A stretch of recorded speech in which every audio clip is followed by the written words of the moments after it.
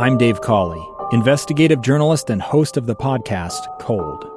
In October of 1985, a woman named Cherie Warren left work at a busy Salt Lake City office to meet her estranged husband at a downtown auto dealership. She never made it home. Cherie's car surfaced weeks later in Las Vegas. In the parking lot of a hotel casino. No one knows how it got there. Strange. It was strange. Both Cherie's estranged husband and her boyfriend raised suspicion for investigators. I kind of thought that he might have done something. But no arrests were ever made. In Cold Season 3, we dig into double lives, make new connections in the case, and examine the difficulty raised by reasonable doubt. We want answers just as much as anyone else. They have creeps like that now too, so nothing's changed. That's the new Cold Season 3, The Search for Cherie, now available anywhere you get your podcasts. Inside Sources. Welcome back, everyone, to Inside Sources here on Utah's all-day companion for news, KSL News Radio. And as always, we want to know what's on your mind. You can do that on the Utah Community Credit Union KSL text line at 57500. And also always make sure that you've got the KSL News Radio app downloaded to your device. It's powered by our friends at Any Hour Services. That way you're always up to the minute. You can always tap in. And, of course, if you miss something, you can always go back, pick up a podcast. Great interview today with former Speaker of the House, Newt Gingrich, live from Rome, Italy, where he is stationed currently. He's been there throughout the coronavirus with his wife, Callista, who is the ambassador to the Holy See there in the Vatican. And some really fascinating things. And again, whether you're a big fan of his politically or not, he is a historian. He is a out-of-the-box thinker extraordinaire, and really fun, really interesting interview. You can pick that up anywhere you get your podcasts. Therefore, what?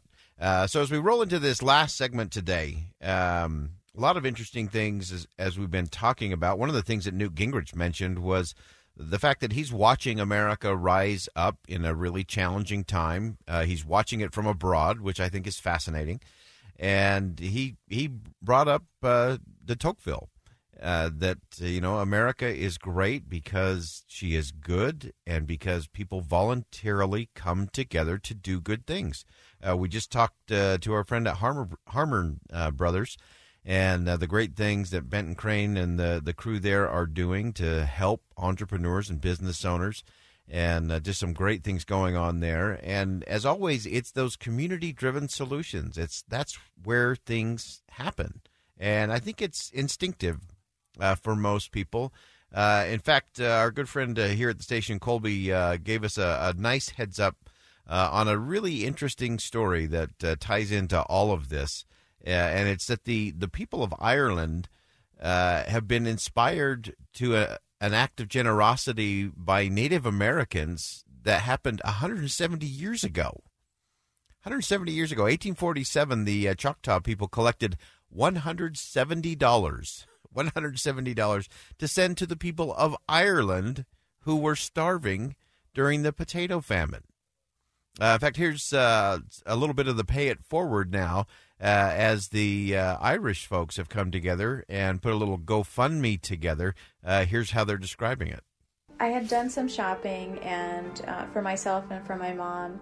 My mom provides care for my nieces. And in that process, I was finding that many shelves were bare. And she put the call out to other organizers, and then we just started helping her purchase supplies, sanitize those supplies, get them distributed and get them delivered to elders who are raising their grandchildren, which is our top priority, and struggling families.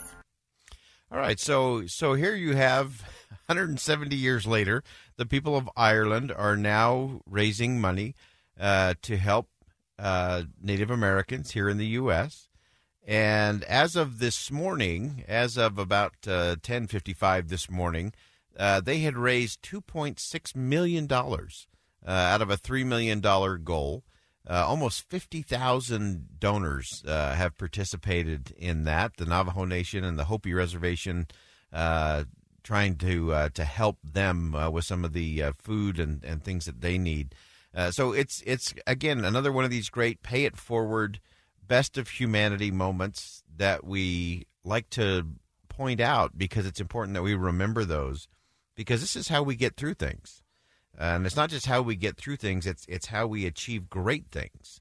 And so that's, to me, the whole key. As I've traveled the country and traveled around the world, there are some real basic principles, some basic values and ideas of freedom and free enterprise that really drive society. And they drive people in this country from every walk of life. And they're not conservative ideas, and they're not liberal ideas. They're not Democratic ideas, and they're not Republican ideas. They're simply American ideas and ideals. And I've seen these ideas manifest in big cities. I've seen them in rural communities. I've heard these principles echo from podiums and convention centers to pulpits and churches. And we've heard these voices. It's an American voice. And you can hear it in so many different ways.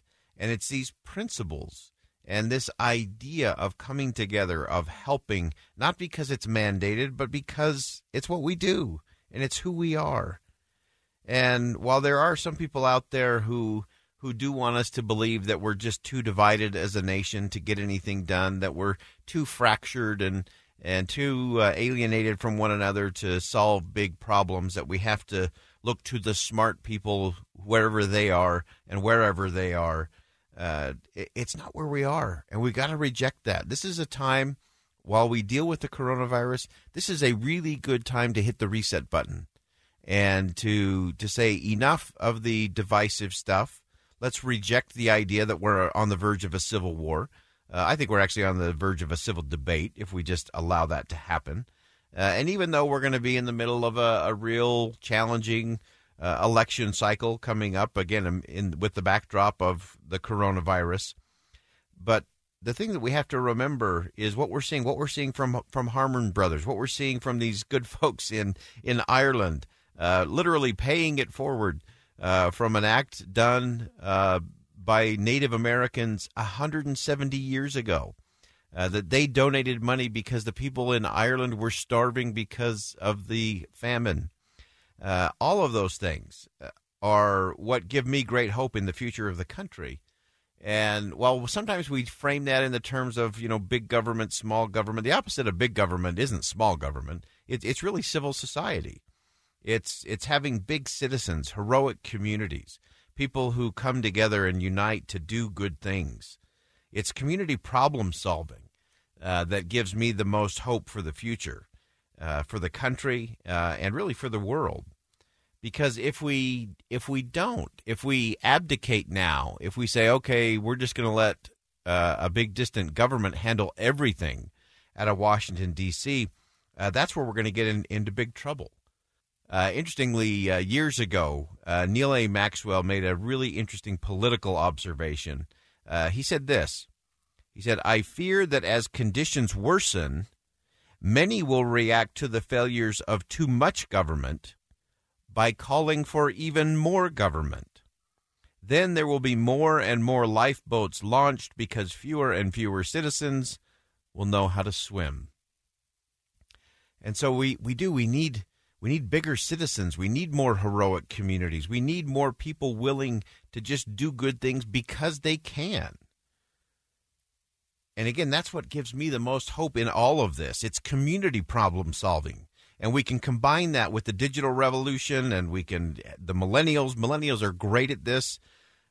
We're really poised to overcome all kinds of things, including the failure of our political system. We may not get the political system to work all that much better, but that should never, ever stop us from making society better. And we should remember that it's not going to be who's sitting in the Oval Office, but it's who's sitting at the kitchen table that matters.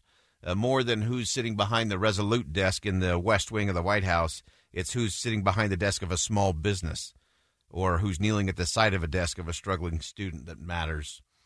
More than who's sitting in the Situation Room, it's who's sitting in that hospital room, that city council room, and most important, that living room that really makes a difference for America.